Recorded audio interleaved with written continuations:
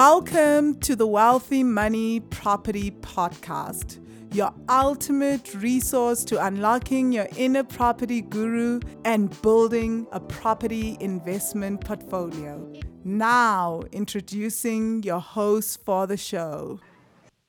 Hey, property magicians. So welcome to episode 74. Can you believe we are almost 3/4 of a century old?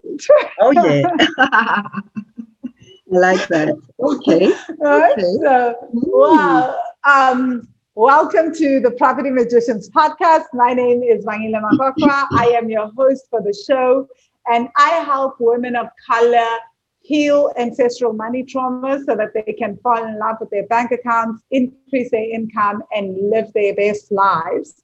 And you can find me on Instagram under Vangile Makokwa, Instagram, Twitter, and LinkedIn, and on Facebook under Wealthy Money. And of course, join Miza and I in the Wealthy Money Facebook group. And with me is my ever so amazing and incredible co-host. Over to her.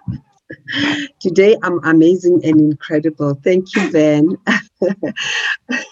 I am Dr. Miranda, Prop Doc Mom. Find me on Facebook under Prop Doc Mom. I am Dr. Miranda, Prop Doc Mom on Instagram and occasionally on Twitter. And I am on LinkedIn, by the way. Yeah, that's where most of the people find us. I'm a property mentor, and I take property investors, beginner investors, from curiosity to property investors. And I am a digital health consultant as well. We are incredibly excited about this podcast that we are bringing you today. So, yeah. Wow. So today we have Lerato, who is Lerato Bambo. Lerato Bambo, and she is a digital nomad. And she is here to talk to us about how she owns 3 properties in 3 different countries. Yeah. So in the US, in Indonesia, Bali. and in Bali, and also in South Africa. So she's going to talk to us about the buying process and how she's traveled all over the world and she lives in different parts of the world. As you can imagine, I have thoroughly enjoyed this. Enjoyed her. But I think what we love the most is that she's a fellow property investor podcaster. She has got her own podcast called Unpack Podcast, and she unpacks property investing in the language of property investing. Yes. Really love that. And she speaks, and she's very clear about who her audience is. She speaks to the millennials about property investing, which I think is great. You know, the younger they catch you, and the better for you. The better for you. Yes. Yes. So shall we do this?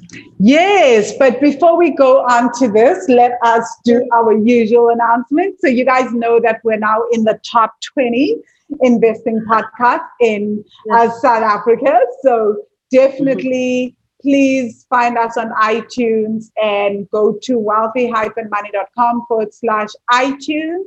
And go leave us a review. If you're loving this podcast and you're loving the kind of guests that we have on and the conversations that we have, all we ask in return, right, because we really want more people to discover the podcast, is that you leave us a 5-star review on iTunes. We would greatly appreciate it. Absolutely. Right. Yeah, so now over to Lerato. Yes. Hi, Lerato. Welcome to the show. We're so happy to have you. Hi, I'm so happy to be here. Thank you so much for having me on your show. Yeah, I love the virtual world. You know, I just love online. We can connect so easily with people that we know we are focusing on the same things and we want to get somewhere. Ben, do you want to start us off? Yes, definitely. Lerato, please tell us who you are, what do you do, and what you do. So my name is Lerato Bambo. I am a South African expat. So I've been based in Bali for the past almost 2 years. And then before that, I was living in Ireland. Before Ireland, I was in the US. Before the US, I was in Turkey. So I've moved around a lot. And I work in tech, so I used to work in tech, and then now I'm a consultant for various companies, and I have my podcast called Unpack Podcast, where I speak and teach millennials about property matters. Then I also have my network. It's called the African Women Podcasters Network, where we offer tools and resources to Africans who want to start and scale their podcasts.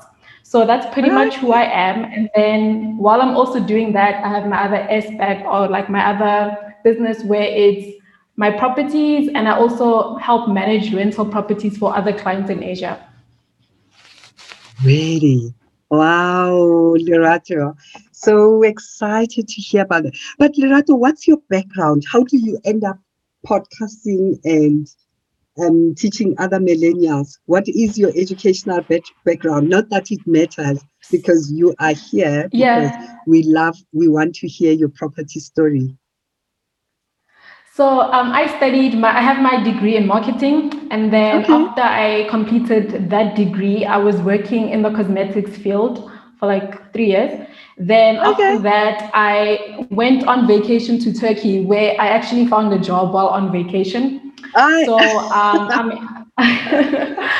I'm in this group on Facebook. It's called Girls Love Travel, and there's over 1 million females in the group, and people are always like posting questions and like asking for suggestions for things to do in different countries. So when I was in Istanbul for the first time, I posted in there like, does anybody want to meet for a coffee?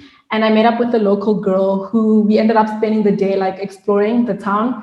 And she was like, oh, you speak English so well. Like at my job, they're hiring a social media manager. And I was like, oh, that's what I do at my current job.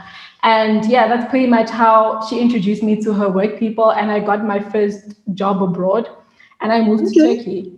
So while living in Turkey, I love the country. I still love Turkey, and I go back. I try and go back once a year, but last year I didn't go. Yeah. Oh my God, you sound like my co-host Vangile. So that is so crazy. Isn't it crazy that we were just speaking about Turkey today? No, today she was talking about Turkey because it is on her top list. Listen to this, Lerato. She's coming home. She needs to come home because she hasn't been home in a year plus a month or so, right? And she's got Turkey on her back seat to say, if South Africa gets too cold, I'm flying to Turkey. Like, how crazy is that? She needs to come home. No, that's not crazy. I would do that. She needs to come home. So when my last trip, so I was gone for 2 years, and then I stopped in Turkey. Yeah. So I stopped in Russia first for a month, and then I went to Turkey for 2 weeks. Then I came home after being gone for 2 years. But like, I understand her. Like right now, I'm also thinking of leaving for winter. So I totally get it. And you sound like swallows. Do you know the swallow bed?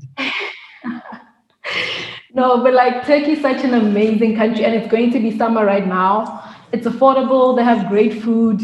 And they have great food. I agree. Oh my gosh, Lerato, I'm serious. Like Mizo has been hearing me talk about Turkey is my backup when I get to South Africa. So I'm going to hit you up, honestly. When it gets too cold for me, I'm going to be like, tell me the best places to live. Tell me the best places to be.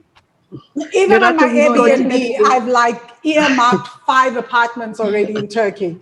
It's serious amazing. Lerato, I'm getting you off my podcast. You know, we've got a podcast business even before you started an interview. That is such an amazing thing to say, though, about Turkey. I have 2 friends that live there, and they have had a great time. So, Lerato, let's talk about your property journey. How did you even start in property? Did you know that you are buying an investment, or were you buying for a place to live, or you had just heard, Lerato, you need to buy a place to live? How did you buy your first property? So my first property, I bought it in the US. So after I lived in Turkey for a bit, I applied for a job in the US. And then I got an internship for 6 months, which wasn't paid. So I was like, my parents had to help me pay for rent and like survive for those 6 months. Okay. And after that, I became a permanent employee. And then that's when I started qualifying for things. So I bought my first apartment in New York, and then I got a mortgage for that. And the reason I bought that apartment was because like I felt like I was going to live in the US forever and I'm not coming back to SA. So why not, if I qualify, buy like a property? So that was like the first big thing that I bought. So I decided, okay, I'm going to live in the US. And I bought, it was very expensive compared to my house in South Africa. And it's also like a studio apartment. So I bought that apartment and I stayed there for a while. And then I decided, okay, America is maybe not the place for me, but right now I'm renting it out. But initially, that apartment was for me to live in while I am working there. I see. So in your mind, it wasn't, I'm buying an investment property. No. Not at all. It was definitely just to live and like be close to work and just have a secure place to live. Yeah. Oh, okay. And you have occupancy right now, and you've had occupancy over the COVID? So I have a full-time lady, she's staying there. And she's been my tenant for like almost 3 years now. Awesome. Wow. I'm very happy with her. Yeah. Awesome. So, and I actually haven't been to the US in like 4 years now. I haven't been to the US in a while. So she's there, and if she has issues, she like WhatsApps me, but we barely ever have like any issues. I got the apartment painted not too long ago. Pretty much that was like a simple process of like getting a tenant, because there's so many people looking for places to live in New York. New York is very expensive. So if you find like a good tenant, try and like keep them, because it's very hard to find good tenants, because also New York is one of those places where people come and go. So they're here for like a few months and then they're moving. But I have a great like lady. She's been living there for a while and she has a good job and she plans on staying there for a while. So I'm happy with that investment. Now turned into an investment property. So that was my first property. And then my second one is in Indonesia. Hold on, Leota. Sorry to interrupt. I wanted to ask, how did you finance a property? Because our listeners are probably getting excited listening to this and they want to know, how did you finance the property? And can you give us the background to the buying process as a South African buying property in New York? Such a good question, Ben. Thank you. Yeah, that is a great question. So how I financed my US property. So because I had a full-time job and I had a work visa for the US, it was easy for me to go to the bank and apply for a mortgage or what is known as a home loan in South Africa. So I applied and then they told me how much I qualify for. And then I also had to pay a deposit to show that like I'm like serious about this. And like the more you pay for your deposit, the less interest rate you have to pay. So I saved up like not really that much, about like 40,000. And then I used that as my deposit. And then I was able to get a loan from the bank. But so pretty much if you have a full-time job, you are able to qualify for financing in America. So if you're a South African who wants to buy, but you don't have like a work permit or a full-time job in the US, then it might be a different scenario or like tricky. So most people that I know who are South African or African, I know another guy from Zim. He also has property in the US and he financed it, like he bought it cash, because it's difficult to get a loan if you don't have a job in the US to show that, okay, I'm earning money from a US company and I live here and I'll be able to pay. So if you can't prove that, then it's going to be a bit difficult. But it is possible if you have the cash. So Absolutely. And would you say, is it a cash flowing property? Do you get some change after paying the mortgage and insurance? So the thing about New York is that New York is one of the most expensive cities in the world. So everything in New York is kind of like overpriced. So if you're going to move to New York, one thing I always say to people, like, New York is not the way you see it on TV, because on TV they glamorize it and make it seem like it's this amazing city, which I guess it is. But then just keep in mind that it's so expensive to live in New York. So one of the reasons I left New York was because it's crazy expensive. So you get paid, you pay your bills, and then you're broke again. So it's like, what's the point of me just working to pay bills? And also, yeah, like the thing about like the US is I felt the culture in the US is very different from what I'm used to in SA and like Turkey. So Turkey and SA are kind of similar, where people are like more relaxed. They get things done, but like they kind of relax. And then in the US, it's all like work, and like people just don't take a break. So for me, that it was a lot. It's great because you're earning in dollars and you're able to save and like reach your goals quicker.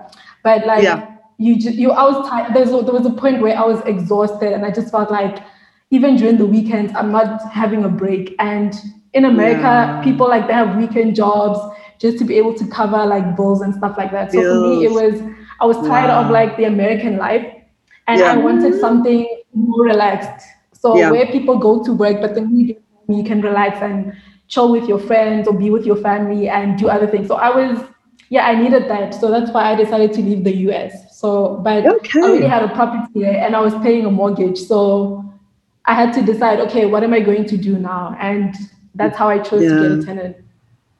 Okay. Well, I think a property in New York is never a bad thing, especially if it's a positive cash flowing property. Absolutely. There's always people that are willing to rent in New York. And I know what you mean. I spent like a good 5 years living in Boston, probably longer. And I would take the Fungwa bus on weekends to New York because I wanted to go to the Nuyorican in Brooklyn and perform spoken word. So that was wild. New York is expensive, but I think the East Coast in general tends to be expensive, and so is the West Coast. So your best bet is always going into the South or like in the Midwest. So well, that is such a good background to give. So Lerato, tell me, when you were buying an apartment, because someone who is listening to you is thinking, okay, so you're in a new country, and yes, you've got a full-time job, and yes, you qualify to buy a house. What is that emotional process? Were there any doubts? Were there any fears? What had you been scared about or been frightened of about buying your first property?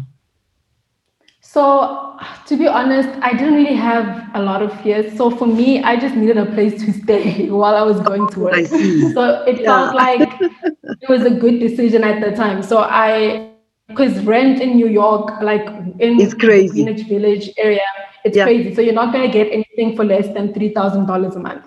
So rent was expensive.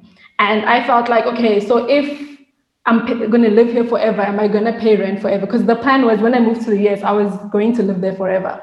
So I thought, okay, so am I going to pay? Yeah, because I wasn't coming back to SA. SA was not part of my life plan. But I thought, okay, am I going to pay rent for the rest of my life? And I'm young, so that's not something I want to do right now. So since I like literally have no responsibilities, like I don't have kids, I was lucky enough to not have student loans because my parents paid for my school. So I was earning a salary and I was using it to like travel and I was traveling a lot. And then I decided, okay, no, I'd rather like use some of this money and buy a place to live. That way I know when I'm paying, the money goes towards the mortgage and not really like paying off somebody else's mortgage.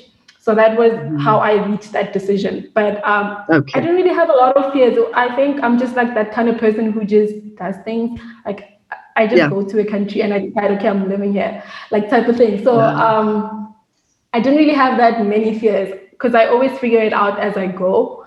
And that's just who I am. So no, that's such an important thing to say because we are different personalities, we are at different stages of investment, and we are at different stages in our lives. So there is a different level of doubt and fear or different level of challenge when you are not when you are at a certain age. Yeah. Ben?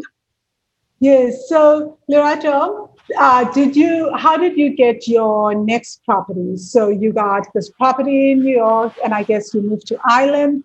And as you were moving, you got another property. How did you get your next property? Yeah. So I decided I don't want to stay in the US anymore. And the company that I worked for had an office in Dublin. So that's how I moved to Ireland. So I basically transferred to the Ireland office in Dublin. Mm-hmm. And I lived in Ireland for 2 years. Ireland is very similar to South Africa. The only difference is that it rains there 90% of the time. The weather. But like the life, the people, just the whole vibe of Ireland is very similar to South Africa. So it's easy to move from SA to Ireland because it's a different country and there's like a lot of white people. Like literally in most cases, I was the only Black person in the room on the bus.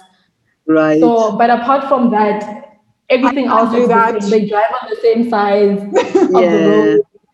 Yeah, everything about Ireland was the same as SA. But so the thing I didn't like about Ireland was that in the US, if you work there for a specific amount of like years, you get like residency or like you become a US citizen. You have the option of becoming a US citizen. In Ireland, it's not the same. So you can work there for forever and you basically don't become a citizen, but they just give you residency. So I was thinking about, okay, what if one day, because I knew like I love South Africa, but like I don't want to live there. I don't want to be retired in South Africa. So every time I go somewhere, I'm always like, do I want to stay here long term or like how are the visas? Like I always take that into consideration. So with Ireland, my only issue was that I'd work there forever, get old, and then I wouldn't have an Irish passport. So yes, I have an Irish work visa, and England is like a 2-hour train or bus, and I still can't go to the UK because I need a visa. So like having an Irish work permit is like, there's no point because basically, you can stay in Ireland, but then you can't go anywhere else in Europe. And I worked with these people who are like, oh, we're going to France this weekend, we're taking the boat. And I was just like, I can't do that because I'm a South African and I have the South African passport. So for me, I was like, okay, I like Ireland and everything. Earning in euros was better than dollars, but it was not good long term. So I decided I'm gonna like retire, like not retire, but resign and leave that company. So I resigned with no plan and I was just going to figure it out. At that point, I hadn't been home in 2 years. So I resigned. And then I took a trip and I went to Russia. I spent a month in Russia. And then after spending a month in Russia, I went to Turkey. I went to Georgia for like 2 days and I didn't really like Georgia. So I always travel with a one-way ticket in case like, you never know what happens. But I didn't like Georgia at all. And then I took a bus and I went to Istanbul. So I got to Turkey and I spent 2 weeks in Turkey and I loved it because I always enjoyed Turkey.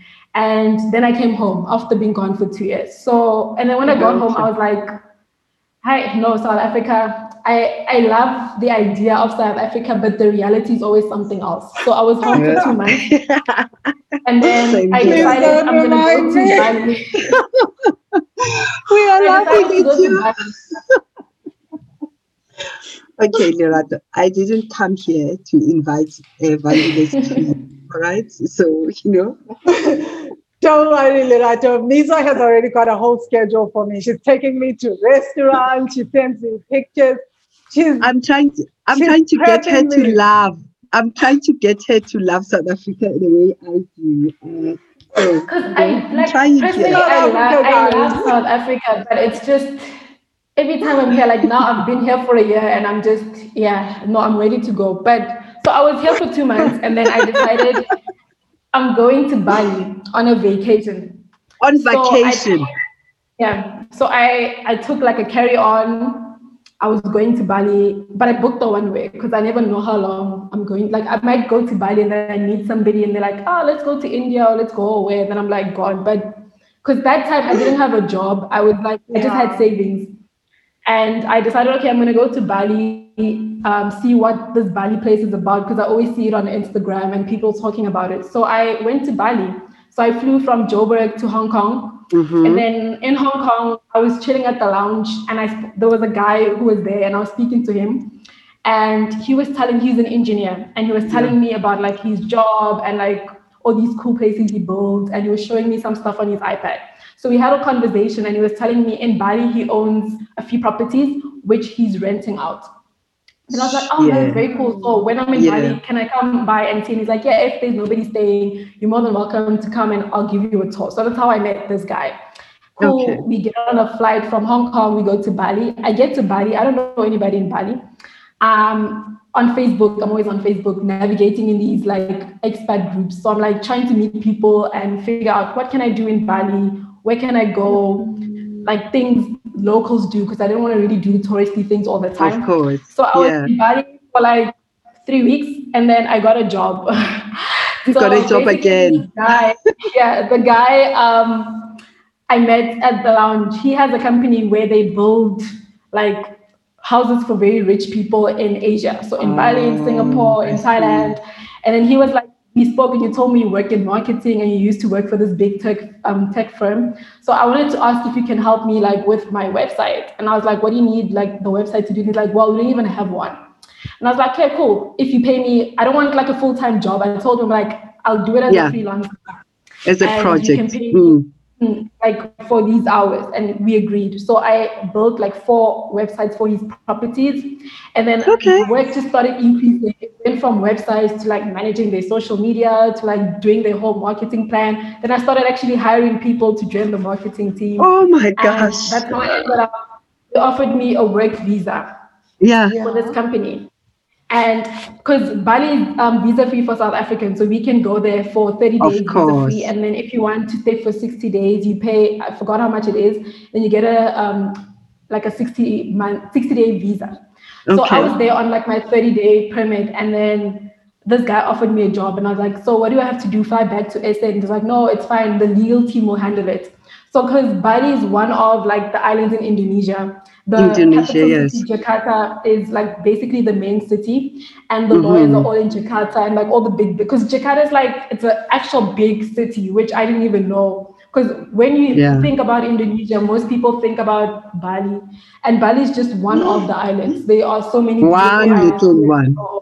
Yeah, it's like a very little island. And so when I was there, I got like an opportunity to go to Lombok, to go to Gili, and explore all these amazing islands on the Indonesian, like the Republic of Indonesia. So that's basically how I ended up in Bali.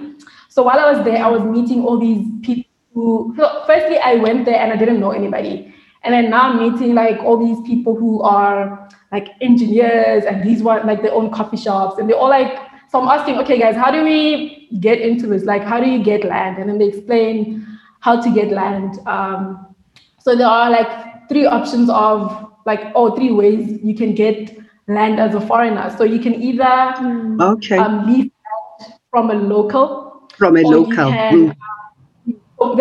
the cheapest and what most people do. So they find a local and then they pay them, and then they use their land for whatever they use it for. Some people open like shops, spas or whatnot. And then the second option is you buy the land, which is it's expensive. So only like big companies or people with a lot of money are able to do that. And then the third option is that you partner with an Indonesian, and then the government gives you like a discount on taxes. So that's like another company, but like it's still kind of expensive.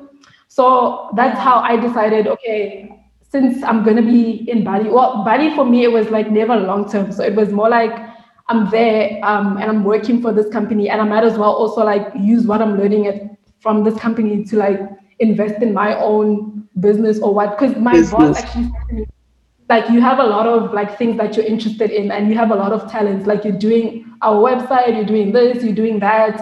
You need to like pick one thing, and I would advise you to not focus on things where you always have to be on your laptop to make money. So he was like, you need to like pick a niche basically, because you're doing too many things, and if you specialize in one, you'll make more money. That's what he said to me.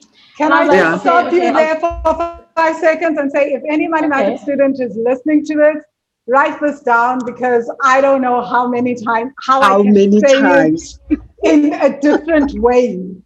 I know, right? You guys are hearing Lerato now. Like, I know. Keep going, Lerato. Thank you for this.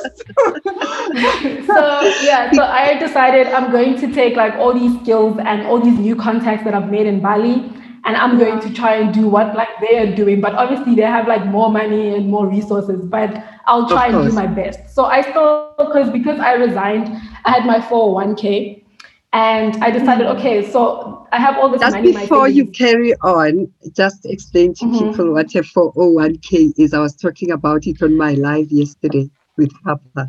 What's a 401k? I was actually explaining, I was explaining this to the finance minister. I had him on my podcast, and he was asking me, what's that? And I was like, explaining like in an essay term. But your 401k is basically your retirement. Your pension. So when you work for your pension, when you work for a company, you contribute towards your pension every month. And then if you resign in the before, US, like, you go sorry, to pension, let's just let in the people US, know. in the US.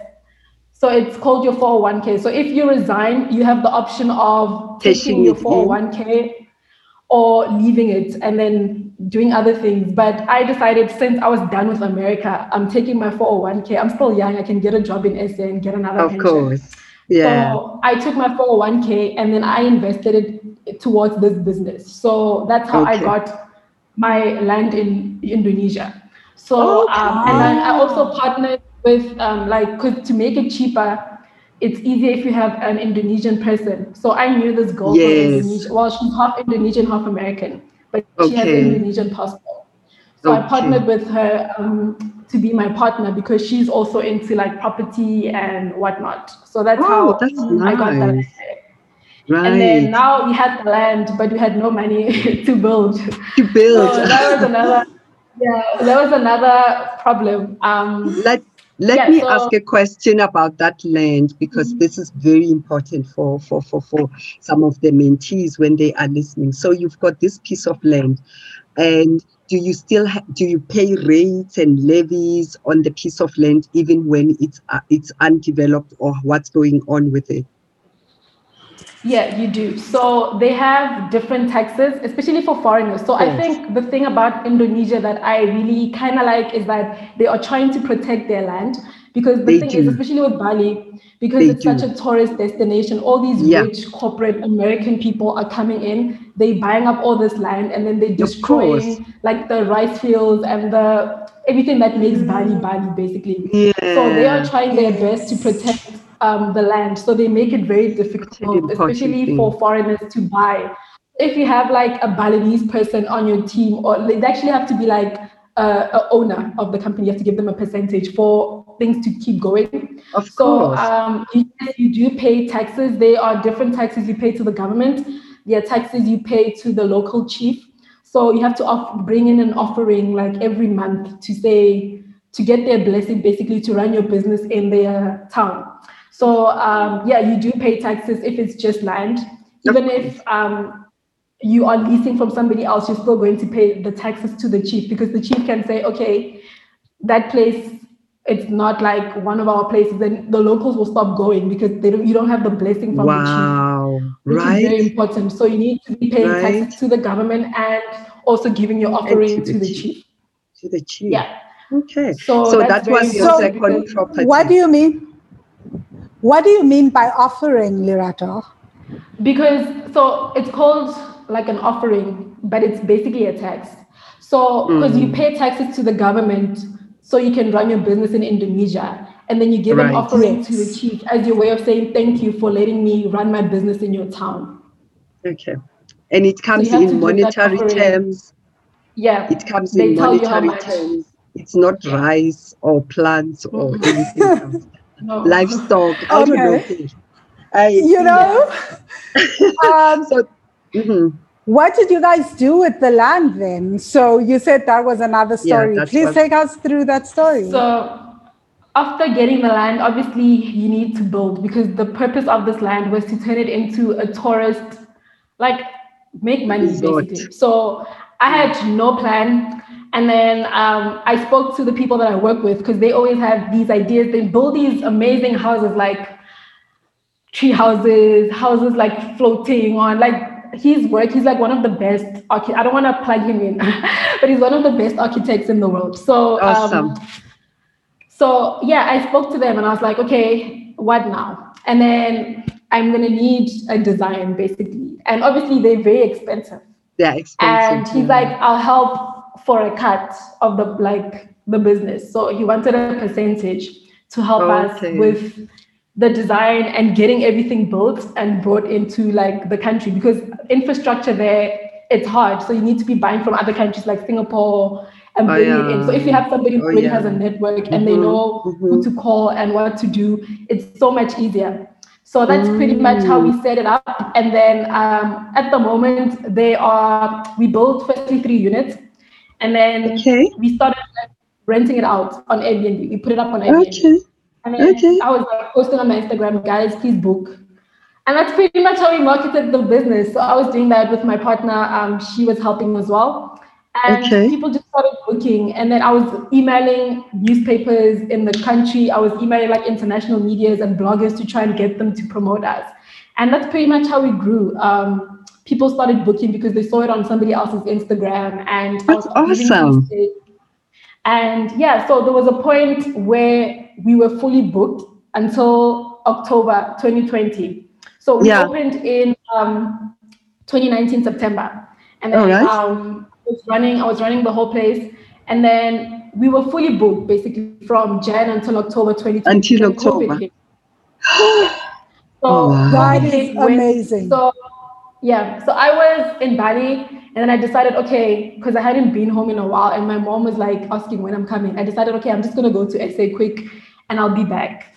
So before SA, I was like, let me stop in Thailand because I know people in Bangkok. So I stopped in Bangkok for a few days and I was in Singapore. And then eventually I came to SA. And then like the day I arrived, the next day, the president was like lockdown. And it was a mess. Everything went kind of downhill from there because Indonesia also closed their borders. And most of the businesses in Bali, they rely on tourists because Bali on tourism, because I'm just thinking Bali. When I thought of Bali, I think people who think they are going to on their best yoga retreats, they go to Bali, and that's how it. But then in the oil and gas industry, people that I worked with, when they made their money, instead of taking it back into their own countries, they would take it to Bali. And apparently it was, I think it's some sort of a haven for some Europeans because they can take some money back home. And then they can invest there. That's so interesting. So a lot of like Europeans and Australians, they actually live Australians. Because it's so close. So Australians come there for the weekend to just get away and they go back home. So for us, it's far because it's like you're gonna travel for like 14 hours.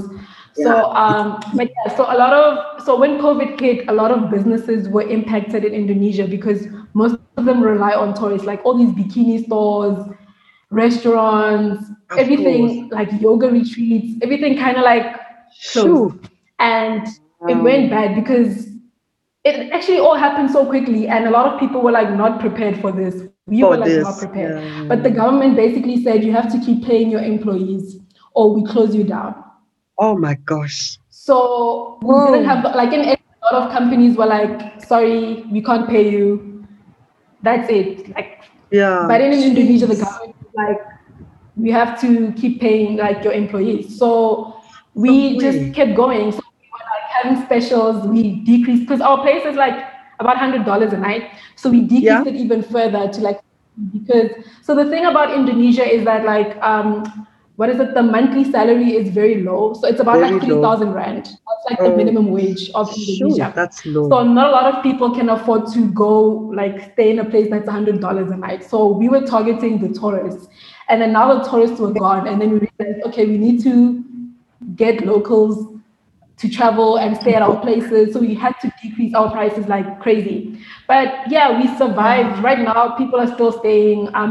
There was a point where people like are traveling from other islands and other parts of Indonesia to come to, because domestic travel is open, but like international borders are closed. So yeah, we're just targeting people, and we've survived. We're kind of like surviving, and I'm hoping soon, hopefully very soon, everybody will be vaccinated and we will be able to travel and get in more of these international people. But right now, nobody has said anything about like the dates or what's going to happen. So we're kind of like at a standstill, but that's basically actually other countries are extending their lockdowns. Yeah, they are, Yeah, because I we are worried lost about Italy this morning. Yeah. Yeah.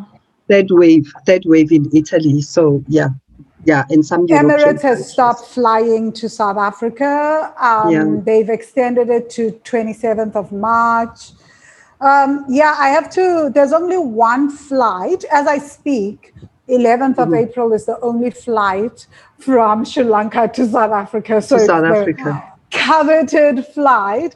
Yeah, like things are really different Yeah. these days. It is different. Life is Let's different in the travel world. It is. It's changed. So, Lerato, in all this buying and whatever, so just in Indonesia, in Bali, let's talk about financing of developing these 3 apartments. How does that happen? What kind of finance structures do they use? Is it bank finance? Do you use your So own money? What sort of plans are there for financing properties in Bali? So when you're financing property in Bali, there are like no financing options, especially for foreigners. I don't actually I know about like see. locals, but for foreigners, it's either like you're doing it yourself Cash? or you can't do it. Yeah, Okay. because you can't even get like so with a bank account, an Indonesian bank account, you need residency to be able to get a bank account. So depending on the type of, so there's different types of visas and different types of things that come with the type of visa that you have. So if you want to work in Indonesia or you want to live there permanently, then you have to pay taxes and then you have to get a visa it's called the Kitas. So with the Kitas, you are able to hire an apartment and you are able to get a bank account. So if you don't have a I Kitas, see. which is basically work on a living permit, then you can't do any of Living that. So permit. most people You Yeah. can't hire an apartment without the No, Kitas. no. no. I So you can only see. rent on Oh, This Airbnb. explains it.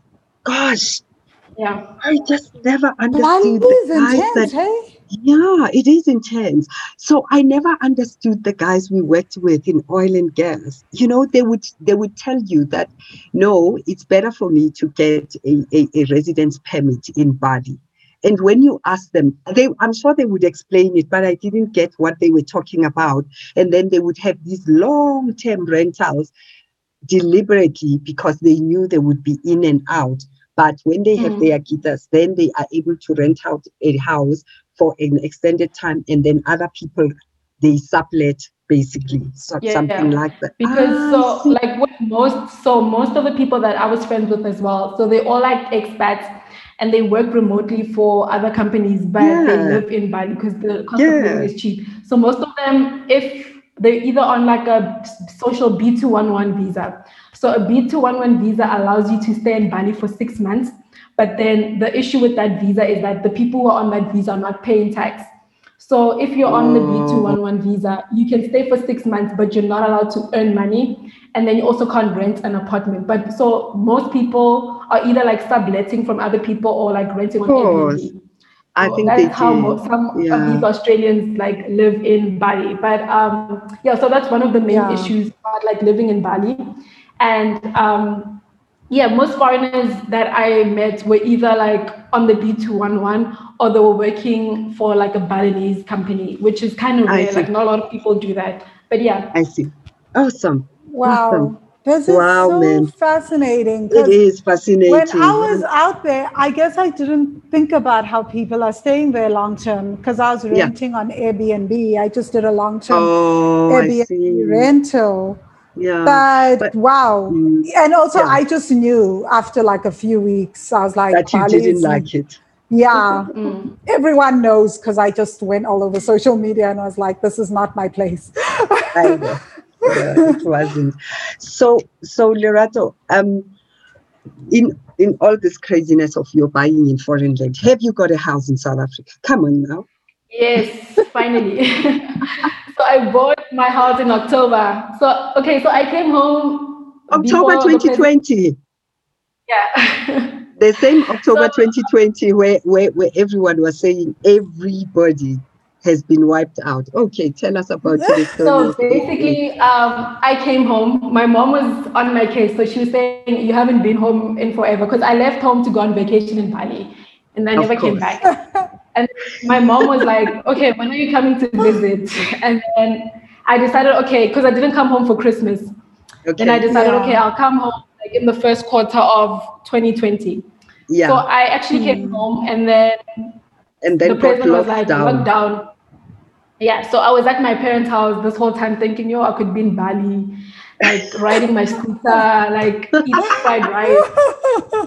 Yeah, I was at home and I was pretty like, okay, and happy at home. And then I was like, okay, things in Bali are kind of slow because there's like no tourists. In the US, I'm definitely not going back to live in America permanently, but I still have the apartment there.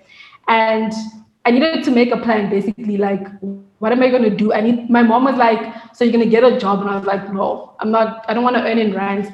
But I wanted to have like a place at home because I thought, okay, so what if I have a place in South Africa?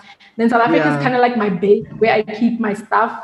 But then I still travel and I'm like spending 2 months in Bali and wherever. But when I come home, I know that I have a home here. So I got a house here in South Africa. I bought it. I started like the home buying process in like May. And then everything took forever because of COVID and like the municipality. And it took forever, but I actually moved in on the 1st of October. So this is where I am like right now at my house. So it's 4 bedrooms, 3 bathrooms and in Pretoria. So I'm very happy with this purchase. And I feel like even if I don't live here, I could always sell it or like rent it out. Because with SA, there are like so many options. I could Airbnb it. I could like lease it to a family because it's in an area where like there's schools, there's malls. It's in a quiet estate. So it's I feel like this is a great investment because I live here right now and I'm very happy. And I could see somebody else like moving in with their family as well. And but now I do have a home in SA. Okay. Well done, How many bedrooms is it? 4 bedrooms, you said. 4 bedrooms. Yeah, 4 bedrooms. Yes. Oh my gosh, it's quite a big home. It is a huge home. Yeah. For one person. Yeah. Wow. So that's awesome. And by this time, of course, there are no doubts. You know what property does. So you are great about that. What was I going to ask Lerato again? How did you find the buying process in South Africa? Was it difficult? Did you have support? Were you concerned about any of the stuff? How does it compare to when you bought in the US or in Bali? So firstly, like when I compare the US and South Africa, the US was less stressful for me because firstly in the US, because I had a job, that helped a lot. And then when I like wanted to buy an SA because I don't have a job, and I've never like done anything in SA. Like I only had like a debit card. You don't have a credit record. I'm building it now. So basically I went to the bank and I told them I want to buy a house. And then they said, you don't qualify for anything.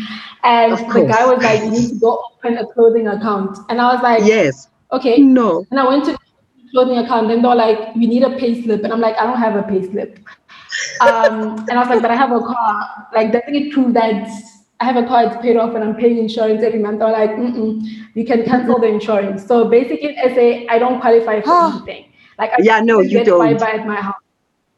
Yeah, so I had to get like my sister to get me internet at my house because I don't qualify. And I'm always like, but guys, I have like these properties, and they're like, no, sorry, you don't qualify. So that's the situation with SA. So I found like in America, because I was working in the US for less than a year and already qualified for things. Yeah. So here, maybe it's because I don't have a job, but now I like registered a company in South Africa. So hopefully that will help. But I'm trying to build my credit record. You need a credit card. You just need a credit card that's open for over 6 months as well. That's your best. They won't give me one. They said, so I asked like, what's the best way to build credit? And the lady was like, a credit card. I'm like, okay, give me one with like 500. And she was like, no, because literally you've never had any debt. So we need to see that you can pay off something before we even give you this 500 Rand credit card. And I was like, but I have a house, I have a car, like I've paid for them full. And she was like, no. So right now, basically she told me to go open a phone contract, which I still haven't done because I don't want to pay. Oh, that's what I did. Go do that. That's the easiest one. I just pay your mom's one or something. She must put it under the business. take it out as a business expense, but put it under your That's name. it. That's what I had to do, even though I'm not in That's South what you Africa have and to I never use my airtime or anything, but at least I get a phone Yeah. that I like.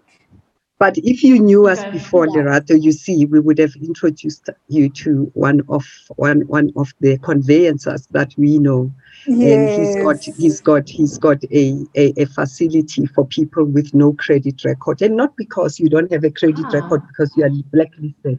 You don't have a credit record because you don't live here, but you can still own property and buy property, and he helps you navigate that. So easy. Nothing, no stress. He does that for lots of people who come in from the diaspora. So awesome, though. Awesome. Now you have, and your utilities account is going to build your credit score as well. That's awesome. That's awesome. So I actually wanted to also ask Lerato, so how did you get the house in the end? Because you didn't have, you had all these challenges. I bought it. So I used up my savings to get it. To get it. Basically. Okay. Yeah. Okay, That's so you had to amazing. go cash. Yeah. Yeah, that was my only option because I went to 3 different banks and they all said no. And then I was like, can't I put up like my US property as like, surety, like. Yeah, and they were like, no. So I had to buy like cash. And then now I was like, okay, so I'm fixed. Well, I'm not really fixed. I'm doing like a few renovations. So I was removing. So upstairs, the bedrooms all had carpets, which I didn't like. So I've like made a few changes. I have like wooden floors. And then downstairs, I changed the tiles because I didn't like the color. So right now, I've just been like, it's busy. Like I have my own garden outside, which I'm always like, I was telling you earlier, I was gardening, but I'm very happy. And I don't think I'd sell this house because I really love it. And I'm just very happy. Okay, then it's gonna be a great investment because you've already increased the value by putting in wooden floors. You've retiled, you've added a garden. All these things help increase the value, and it will be easy to rent out, and you'll make that money back because you'll be getting the rental income as you travel. Just out of interest, does your pay slip aren't you still employed in Bali? Oh, you don't with consultants? No. So could you I'm a consultant. Use that pay?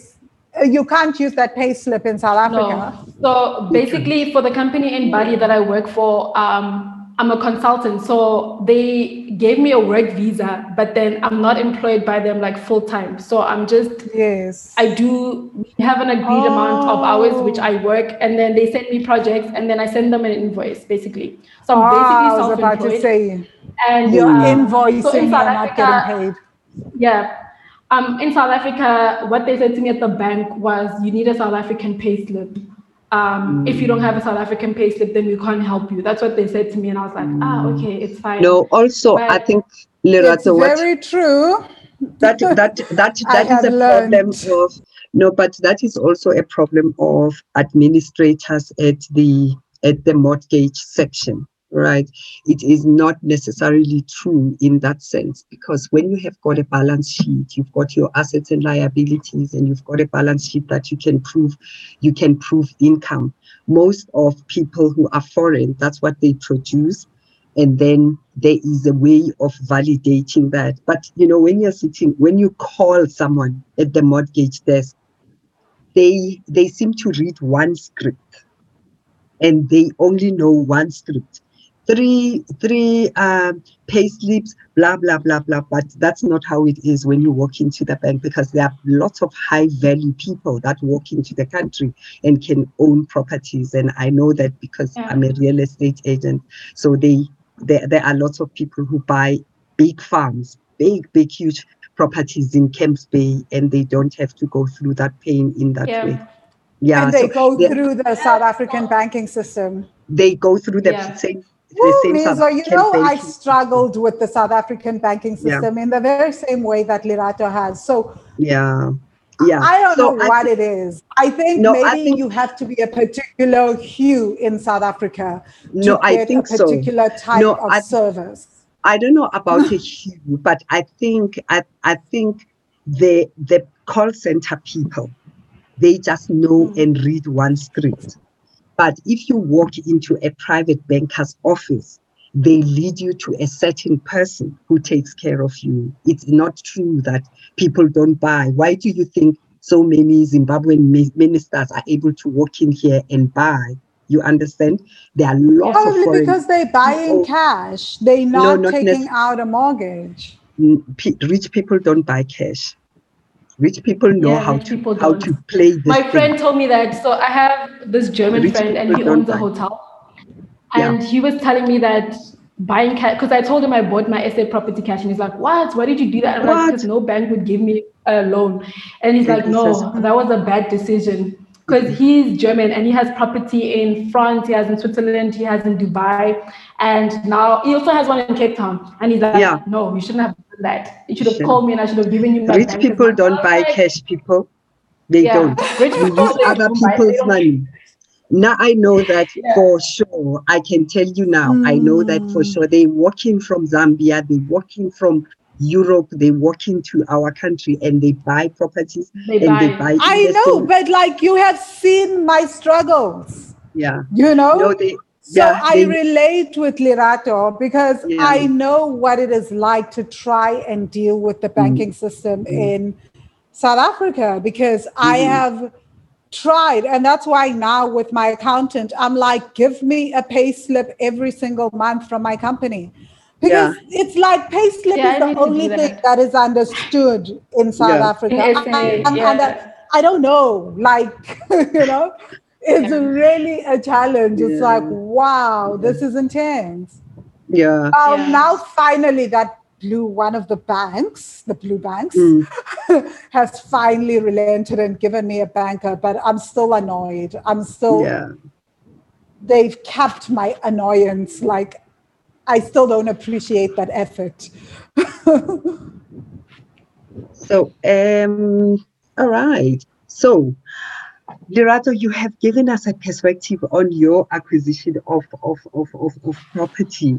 What do you still think you want to do? You've even done Airbnb, so you've got all sorts of strategies that you've used. Do you still want to stay in property investing? Are you still excited about it, even though you've had so many difficulties?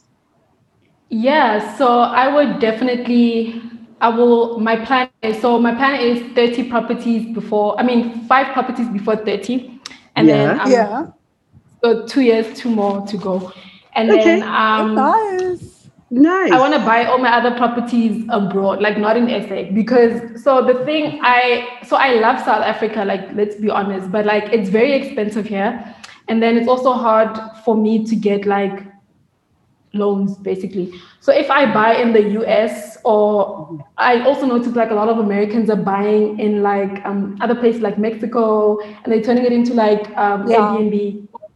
So I was looking at that strategy, and I think I'll also like go that way because I'll be able to get funding in the US. So for me right now, my plan is to buy more property, but then I don't want to buy cash because that's apparently a very bad decision. So I want to like, I'm learning as I go.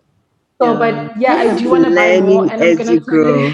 It locks up your capital so much that you almost feel like, oh, I don't have money to buy the next one, and yet value is sitting in that house. So I think with a registered company, you will be able to maneuver better with that, and go and listen to our. But you just get so fry in South Africa, Mizo. It's just. You saw how I was. Like I was 5'2". That's why then for me it's important to have a tribe, because when you know little, you only know what you know and you think you can't, right? And yet you can. And there are all sorts. Meya explains the rent to buy. That's exactly how he helps foreign people and people with no credit. There are all sorts of ways of cutting this thing. You need to jeopardize the system, and the banking system is not the only way. There are 9 other strategies of financing. And when you are a South African, you absolutely have to have an advantage to buy in your own home country. Why make it difficult, And that's why these other 9 modalities of financing are so important. And that's why we do this podcast, right? So that you get to know about that. Lerato, tell us about Unpack Podcast. So, okay, Unpack is a property and finance podcast. So the reason I started Unpack was because I was in SA, and then I was buying my first South African property, and I didn't know anything about buying a property in South Africa. So I was actually with my friend, we were sitting in the car, and I was telling her, like, it's so hard to find valuable or like information that you know is correct, because there's so many websites, and then people are telling you this, people are telling you that. You so didn't I know want to us. find a resource. No, I do. I found you guys like after, because I was researching property. Shame, man. Shame, Lerato. So, but I just wanted a resource where I could understand things about property in a basic way, because in school they don't really do that. No, and like I had this episode where I explained a home loan, and then I realized a lot of people don't even know like what that means. So my podcast, the main purpose was to explain financial and property matters to millennials, because they really don't know. And so I interview different people in different industries where they come and they explain things in the most basic way as possible so people can understand. So the first season I was focusing on different careers in the property industry. Then the second season was like an introduction into like property, so interest rates, how to choose a bank for your home loan and things like that. So now we're moving on to season 3, and then we'll be focusing more on like the saving aspect. So I'm very excited about this season because I have like some interesting people. I had Vangila on, and I also had like the finance minister. So the South African finance minister was on my podcast. So I'm very excited. People are always saying to me, like, I didn't know about this. Like, it's very basic things that people don't know about. So I'm trying to like, educate them as I go, because I'm also learning. Like now, I moved into a community scheme and I didn't know anything about community schemes. So I've had like the community schemes ombuds come on my podcast. I've had a body, a body corporate company come on and explain how body corporates work and stuff like that. Things you should know if you're living in a community scheme. So it's just like those kind of topics that I'm trying to explain to other people. And then every now and then I interview somebody who's buying property abroad. So like an African comes on and they tell other Africans that it's possible. So I had a guy who he's starting a chain of African boutique hotels, and he opened his first one in Joburg. Now he's going to Morocco. So I was asking, okay, like how much does it cost to open a hotel? And a hotel, guys, right? Sharing more about like how it's hard to open a chain of boutique hotels in Africa because of the legislation. So hence most companies have never done it because there's different rules in different African countries. So countries, of course. But I'm just learning a lot from. I like what you've just said, Lerato. The reason I keep telling Vangila that we went to school, both of us, and between us, in total, we probably have 30 years of education and postgrad and whatever combined, right? And whenever you speak to people, even when you get to the bank and you're talking about mortgages, people will tell you about capitalization, leverage, ARV, ROE, ROI, and people tend to believe and think that we all understand. And possibly a millennial will not hear me, right? But my nieces will hear and listen to you. And that's the reason why we do this podcast, because we get locked into our own professions. We don't know these things, but you are too afraid to ask, what is ARV now? They've passed. It's gone. They're like, and capitalization. And if you are overgeared, and then you can leverage this, leverage that. And it is so, I also think that it's intentional in the finance industry, because look at how people come. Of course, Mizo, look at how people come on this podcast and unpack things. I feel like we were talking about this, remember, in the Money Magic student group the other time, just a few days ago, about how a lot of us have mothers and elderly relatives that when you look at where they are investing, they can't even pull out of the investments. When they call the investment schemes, they are basically shamed and made to feel afraid that they can't pull out of investment schemes. So a lot of the things that are also done are not always done in the best interest of the investor or the consumer, right? So a lot of language throws us off. So you've got our aunts and our mothers that just sign things and they didn't understand what they were signing. That actually should mean that a contract is null and void because you don't understand what you are signing. But what about us, the next generation? What is that about? Because you can't tell me, Vangile, after having spoken to so many financial advisors, that I don't understand. I don't understand because what's the purpose of that financial advisor?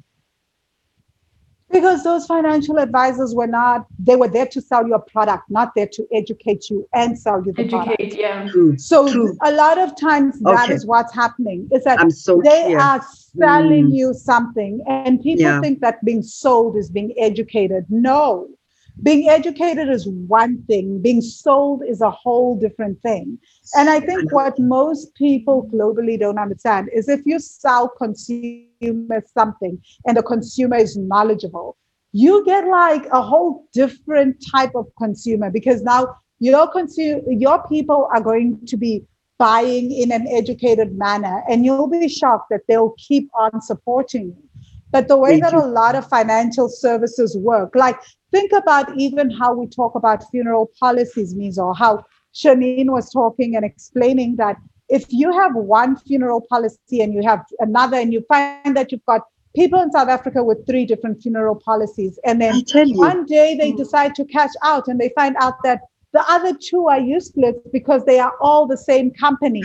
But nobody ever told them, hey, you have already got one funeral policy, don't get the other 2. These companies don't do that. This is heartbreaking to me, and I'm passionate about this topic. Yeah, they are taking money from you. Guys, I really like Unpack podcast, Lerato. I went and listened to 3 podcasts, and I really love the simplicity. And because of who you are, there's your personality in there, and there is a different type of person who wants to listen to Lerato's voice. So, Unpack podcast is so easy, and they are snippets, they are shorter podcasts, so very easy and quick to listen to. So that's deliberate as well on your part. You wanted to keep them short. So with the younger people, they don't have a long attention span. Short attention span. So, I always make sure it's less than 20 minutes because I know they're really not going to listen. So I try and I structured the podcast in a way where, so in the first 10 seconds, it's like the main, so I have this, the person I'm interviewing, we mention the main topic, and then I do the introduction, and then we get to the point, basically, because they're not going to listen. So when I spoke to the finance minister, he was like, explain this whole podcast thing to me. Like, how do you guys make money? I'm like, no, it's not even about making money. It's more about educating people. Because some people, they don't want to watch video, they want to listen to audio. So some podcasts have an option of audio and video, but I try and keep it short because I know my target market, they're not going to sit there. Because I listen to different podcasts, I listen to 2-hour long ones, 40 minutes. But most people who listen to my podcast, if it's more than 30 minutes, they're probably not going to listen because I already have glazed eyes. No, you know your market. Yeah. I really loved it. I picked you in and I was just looking at African podcasters in property. That's it. And you came up tops. I really, really loved it. Yeah, she is. She comes right on top. So she and us and Bigger Pocket all in the same. I love it. I love it.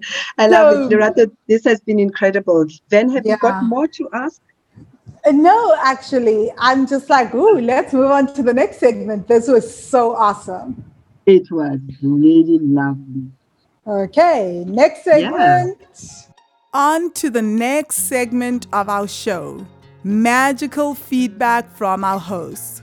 where our hosts share their 3 takeaways from today's episode.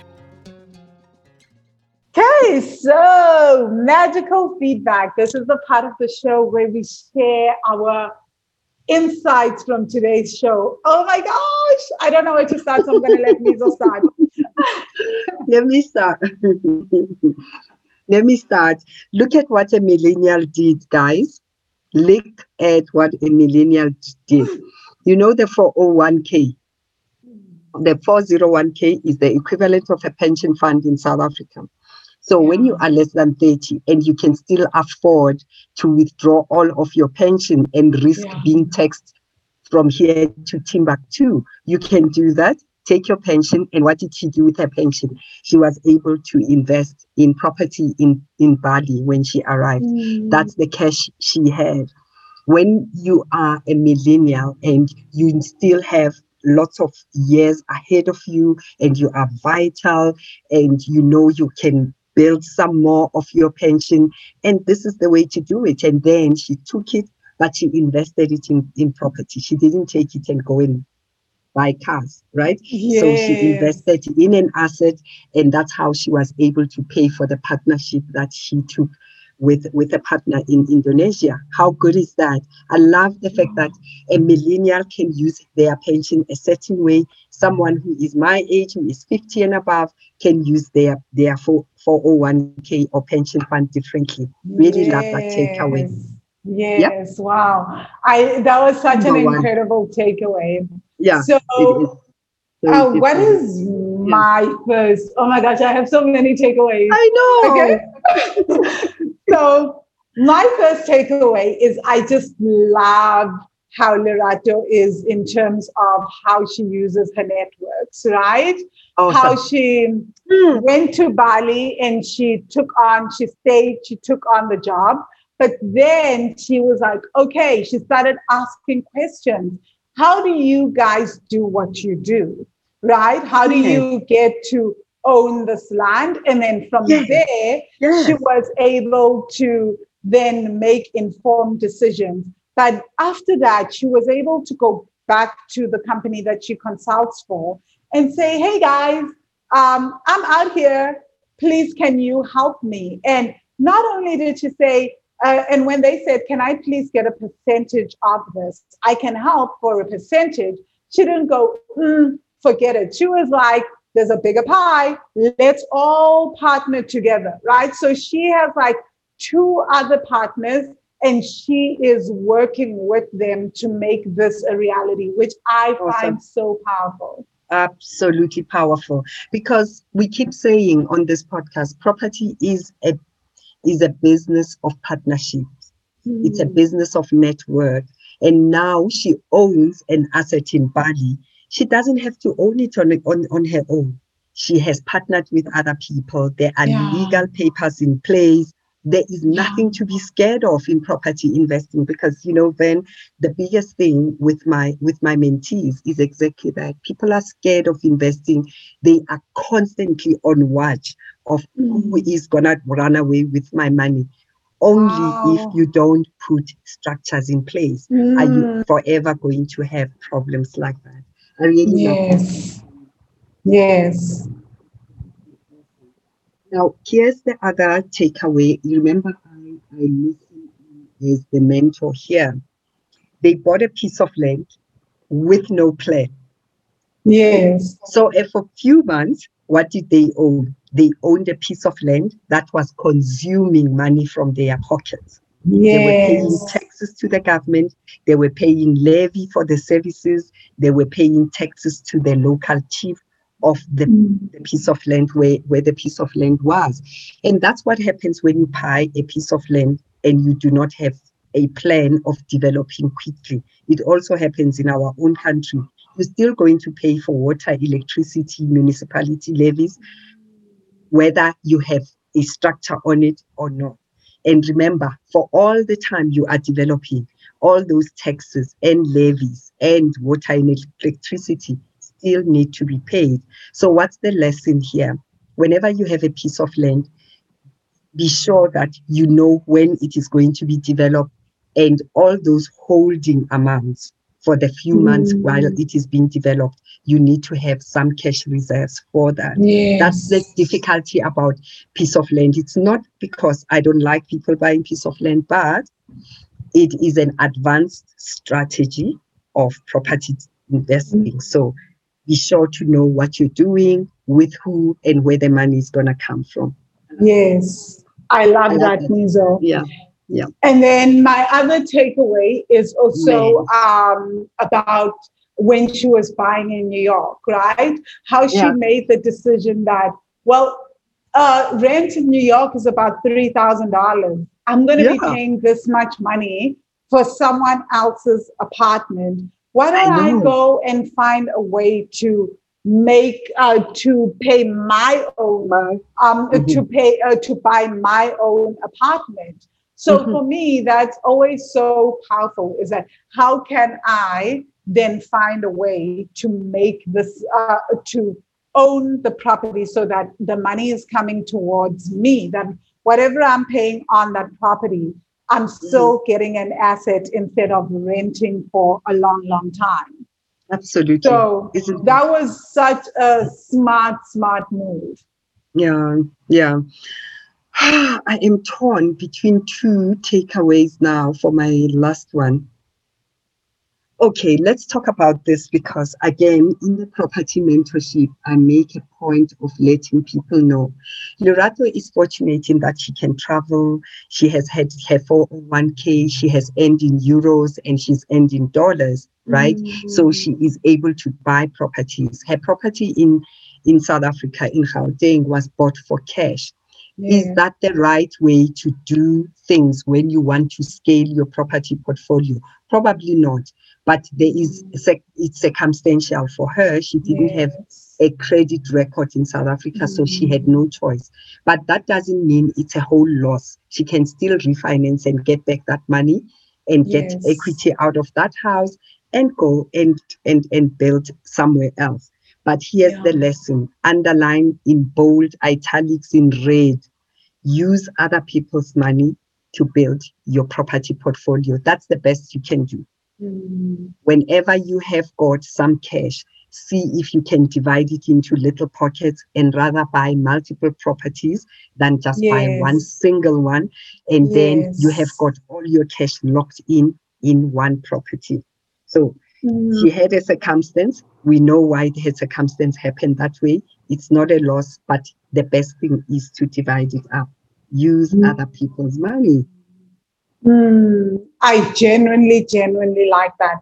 My other takeaway, which has got nothing to do with property, but I liked it so much. And I was like, Money Magic students, listen to this.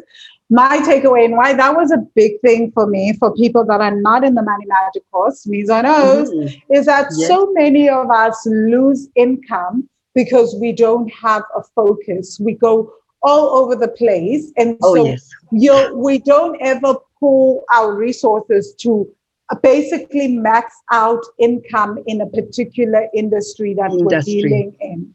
Right? So we go from, when we hear people talk about multiple streams of income, even in property, we think, oh my God, I must be here, I must be here, I must be here. And the advice that Lerato was given was focus on one thing and then grow that, right? Which is the one, when I started to do that in my business, that's when I started to see traction and growth, because I was able to say, what is the one thing that my business will be centered around as I go into other streams? And then I'll be able to diversify and start podcasts and do all these things, right? Absolutely. And that is the best advice. And I feel like it's also the kind of thing, why I brought it up is also, we've spoken about this on the Instagram Live about Majosphine, about the importance that you can also just do this in a property. It doesn't have to be that you buy one property and then you move on to the next. It's like you can get one property and create multiple streams of income from one property. You can get a building, have some apartments that you flip and sell out, some that you buy and hold and do long-term rentals on, some that you turn into Airbnbs, right? So within one thing, you can have multiple streams. But what most of us do is we go from one thing to the next without first maxing out. Yeah, and income. spreading ourselves thin. Yeah, and so we spread ourselves thin, and then it becomes harder for us to be able to up level and actually create a consistent stream of income, consistent streams of income and multiple streams of income. So just to be aware of that sometimes in the quest for multiple streams of income, most of us actually burn ourselves out because we are not focusing on growing one stream to the very maximum. To the maximum. We hop on to the next and we start expanding from there. We're all over the place. I love it. I love that takeaway. I really, really did. And when she was unpacking it, I was like, oh Lord, yes, of course. We're gonna repeat that. Yeah, some people will go and sell cell phones, buy property, and do their career. And then they sell little bottles of medicines and sell vitamins, and then they do network marketing. I don't know. Nobody, and you know how that goes. People think that they don't understand whenever I say that, right? It's like, it's always like, but if I want more, I must do more. I'm like, actually, that's the wrong thing. If you want more, you need to focus on one and focus on this one thing. Make it grow, because it only makes sense if I put all my energy into one thing, or maybe even to my job in one thing. I'm learning and I'm pivoting every so often and I'm scaling it.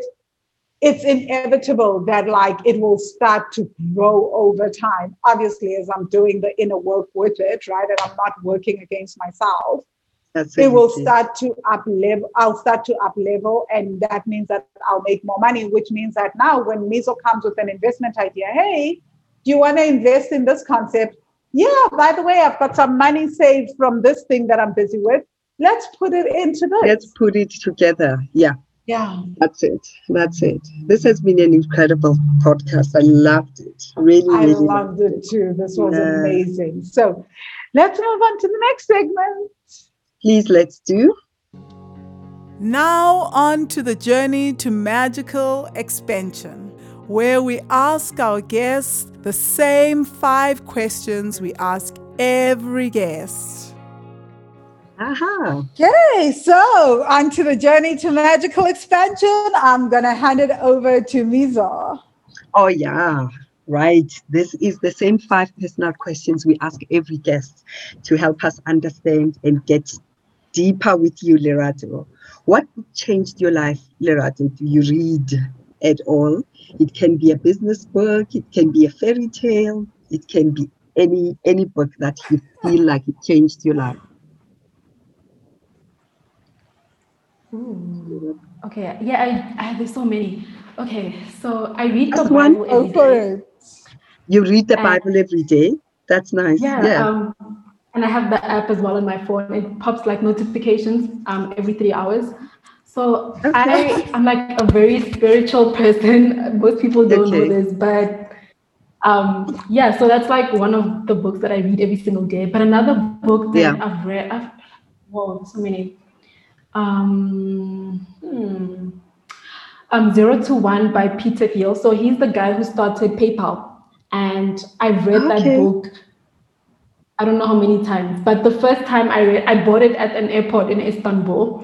And I just carry it around with me everywhere. And it's one of my favorite books. So he basically talks about his journey in Silicon Valley and how he went from zero and he started he was one of the founders of PayPal and Facebook. He invested in Facebook before everybody else. Oh, really? So that's a good book. Oh my gosh. That's interesting. 0 to 1. 0 to 1. I've never heard of it. No one has ever mentioned it here. Okay. Yes. Who's the author? Sorry, Peter? Thiel. Peter Thiel. So Thiel. Okay, fantastic. Thanks. Okay, so what keeps you inspired, Lerato? My mother. So my mom is always this person who's always saying, follow your dreams, Okay. do this. So if I tell her like I'm doing this, she'll always be supportive. So my mother just inspires me to chase after whatever I want. Like the world is your oyster basically, and you can get whatever you want to get. So my mom is a big inspiration to me. So when she says come home, I do come home. But yeah, That's so nice. Okay. Yeah, she's one of my like closest people in my life that I speak to every day, no matter where I am in the world.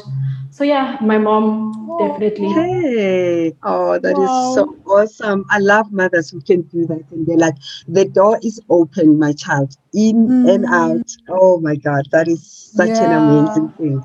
Yeah. So what do you wish you had known or done before embarking on this property investment journey the way it stands?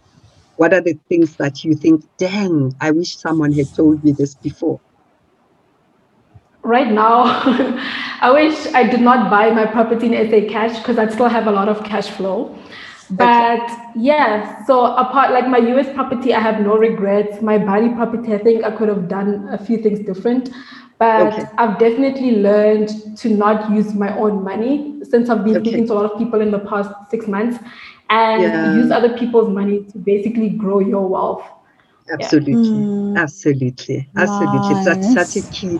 Underline, italics, in bold, other people's money, right?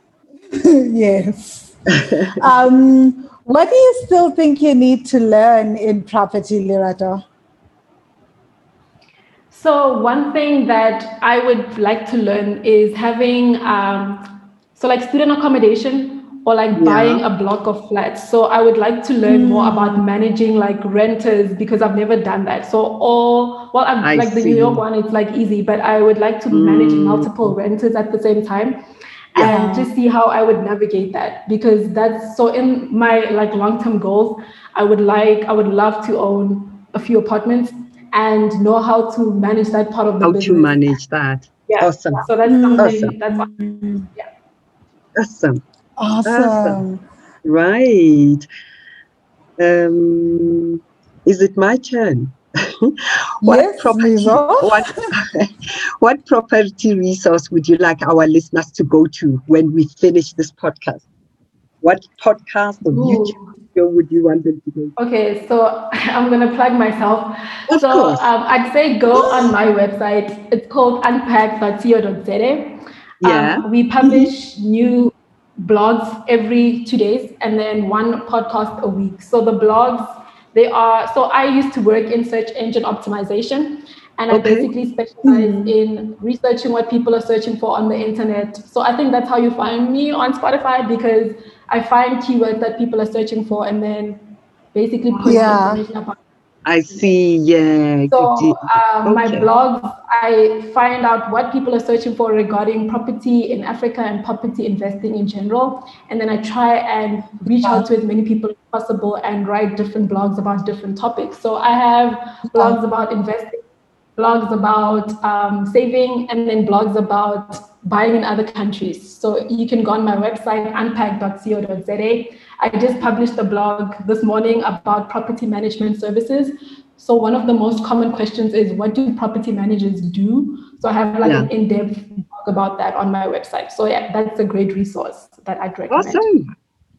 Unpack.co.za. Well done. So thank you so much for that plug. Lots of people and millennials, anyone who's a millennial who's listening here, please go there. But everyone else, for the simplicity and the brevity of the podcast, unpack.co.za. I am so full. Lerato, you've been so generous with this, and thank you so much for saying yes without having met. We did an exact 30-second meet on Facebook and Messenger, and that was it. So thank you so much for giving of yourself. Thank you so much for having me. And for your time, right? Yeah. Thank you so much, Lerato. It's been so awesome having you. How do people reach you? I'm sure there's so many people that would love to know more about how do you travel. Like, that's like one of the biggest questions I get asked is like, how do I start traveling and doing things? So how do people reach you? So the best way to reach me is on my website, leratob.com. So you can go on my website. I have a form where you can fill in whatever question you have. And I also have my email, info@leratob. Or you can find me on social media. So it's LeratoLB on everything.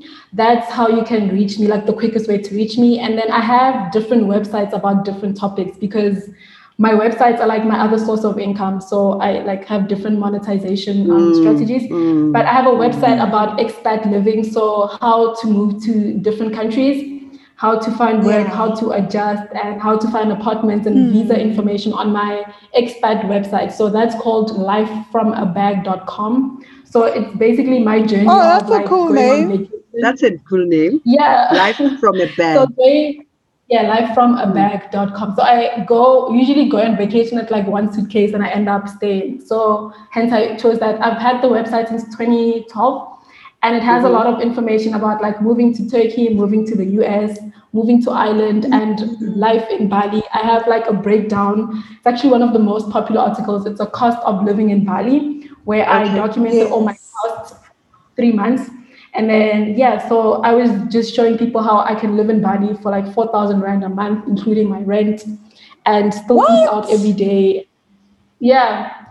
So you can find all of that on my website. How is that even possible? I tell you, really. Like Indonesia. Anyway, we're going to go and search. And then I found you on Amazon, Lerato. I was looking. What is it that you do on the Amazon? I don't know whether it's a podcast. What is that? So no, Amazon, I used to work there and then I left, but my podcast is on Amazon. So my podcast, you can find it on like, I think all the streams. So I put it everywhere on iHeartRadio, Amazon, Audible, Spotify, Apple Podcasts. So I basically put it everywhere, but Amazon is like my previous employer. Yeah, but I see. So you can find me on my website, leratob.com or Life from a Bag or unpack.co.za. So those are my 3 platforms. Yeah. Okay. All right. Awesome. I see. Thank you so much, Lerato. Thank you guys so much. Okay. So thank you so much, Property Magicians. Thank you, Mizo. We will see you guys all next week, Property Magicians, with another incredible guest. Thanks. Bye. Bye. Thank you for listening, Property Magicians. My name is Vangile Makwakwa, and I am your host on the show. I help people heal their ancestral money stories so that they can fall in love with their bank accounts, become financially free, and live their best lives. So if you would love to increase your income or you'd love to pay off your debts and increase your savings, contact me. You can contact me on the Wealthy Money website at wealthy-money.com. Again, wealthy-money.com. Or you can email me at vangile@wealthy-money.com. Again, vangile@wealthy-money.com. Find me on Facebook on the Wealthy Money group or on the Wealthy Money page, or find me on Twitter and Instagram as Vangile Makwakwa. Now over to my co-host. Thank you for listening. I am Dr. Miranda Doc Mum on all the social media platforms on Facebook, Twitter, and Instagram. I'm the host of Property Magicians podcast, and I'm a property mentor. I mentor newbie property investors to help them to begin and to take action. Your journey into property investment begins with me, from property registration, from property company registration to picking the correct strategy that suits where you are at. Find me on my inbox at miranda@wealthy-money.com. Again, inbox me at miranda@wealthymoney.com if you want me to help you start your property journey.